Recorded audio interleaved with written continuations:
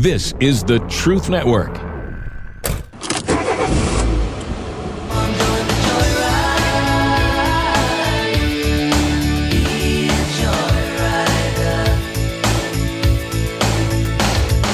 Welcome, fellow adventurers, to the Masculine Journey Joyride podcast. This is a brand new show from the guys you know. I'm talking, of course, about the Band of Brothers.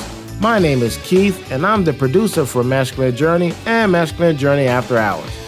In this podcast, you will hear funny stories, exchanges, and thought-provoking moments that will amuse you, make you smile, and draw you closer to Jesus Christ in your journey of life.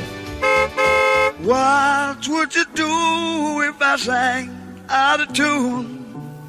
Would you stand up? Danny gives us some insight into his life, as well as a humorous comparison to his childhood and his life today. Well, no, you can still do well and be healed. You know, that's the whole thing that, you know, the enemy really kind of, he hits you on every side, you know, to try to avoid you getting to that place of healing. Yeah, I'm going to try this. A lot of things being unpacked in my life right now. My word for the year was heritage, and I thought that was really cool at the beginning of it. Now we're in a not so cool part, I think. A thought came to me as we were talking that I have sacrificed my life on the altar of acceptance more than once, and just to be a part of something. And so it's almost a masculine wound instead of maybe a father wound.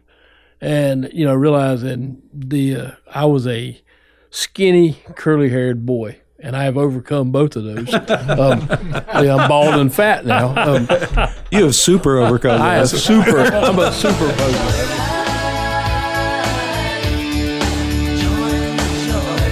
So from the guys of Masculine Journey, I'm Keith, and we'll see you down the road. This is the Truth Network.